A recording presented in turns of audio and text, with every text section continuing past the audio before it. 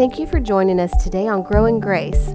This podcast is a daily journey through the Bible in a devotional format to discover the beauty of God's unconditional love and limitless grace. From the Old Testament to the New, from the historical books to the Gospels, from the prophets to the epistles, we will search for the true central figure of the Bible, Jesus Christ. Now for today's devotional, here's your host, Jonathan Carver. It has been said that what we gaze at is what we become. Yesterday we talked about James chapter 1, where that James talked about the man who looks in a mirror and straightway forgets what he saw is someone who is a forgetful hearer. And today we want to continue along that idea about how is it that as we look into the mirror, as we see ourselves and we see it in the light of Christ, how is it that we are to be transformed? Today I want to begin in because the verses of Scripture that we're really walking around is some interesting comments by the Apostle Paul and how that he uses the mirror. Interestingly enough, he uses the mirror in 1 Corinthians 13. He also uses it in 2 Corinthians chapter 3. But the mirror actually wasn't invented until sometime in I think it was the 13th century. And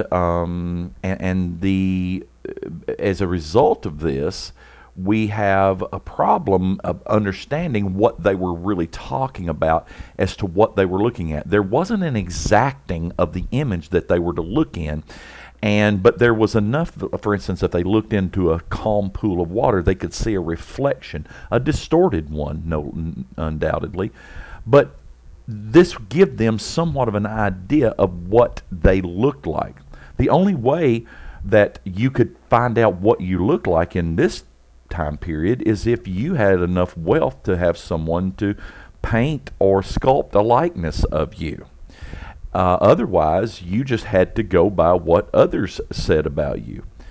Well, Paul mentions something in Romans chapter 12, and he says, "Brethren, I beseech you, brethren, by the mercy of God, that you present your bodies a living sacrifice, holy and acceptable to God, which is your reasonable service."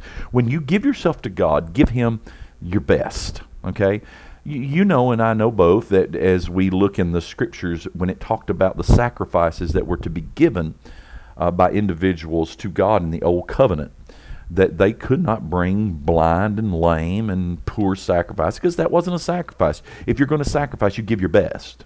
And this is what Paul's talking about here. But look at what verse 2 says. He says, "And don't be conformed or made like unto this world, but be transformed by the renewing of your mind, that you may prove what is good, acceptable, and perfect will of God." The renewal of our mind is when we become hearers of the Word and doers of it. When we transform our life, when we see that the Word of God has displayed something in the life of Christ or in some kind of an admonition in the Scripture that challenges the way that we've been living, the way we've been thinking, the way we've been behaving, and we have a choice at that moment to bring a union with the Holy Spirit and allow our lives to be transformed. Understand this, that the Bible clearly tells us that we are fearfully and wonderfully made, according to the psalmist David. Then when we look in Ephesians chapter 2, he talks to us about being saved by grace, and that not of ourselves, it's the gift of God, not of works, lest any man should boast. But he goes on to say that we are His workmanship, created unto good works. God made us to work a certain way. He designed us to reflect His image in the earth. This is the reason why we're here. He says that we are not to be conformed to this world and look like the world and smell like the world and talk like the world. Jesus even goes so far as to say, you're in the world, but you're not of it. You're cut out of a different piece of fabric. You may have eyes and hair and bodies and jobs and homes like those who are in the world, quote unquote, but you're a part of a different world. You are citizens of a kingdom of God, and we operate on a different level. That doesn't make us better, it makes us redeemed. We are children of God. And he said he wants us to be transformed. Transformed is the word metamorpho, which is where we find the word metamorphosis. If you can picture a butterfly being transformed from that lowly cocoon, this is what God wants for the believer. How do we do that? By when we look in the mirror and we see something that is inconsistent with the kind of lifestyle that God has shown us through Jesus. When the Holy Spirit speaks to us about our relationships, about our desires, about our hopes or dreams, our past, our future, all of these kinds of things, He wants us to bring them into Him and allow Him to transform us in that moment, that we may know what is that good, acceptable, and perfect will of God. Because He wants us to be unique. This world needs for us to look and be like Jesus.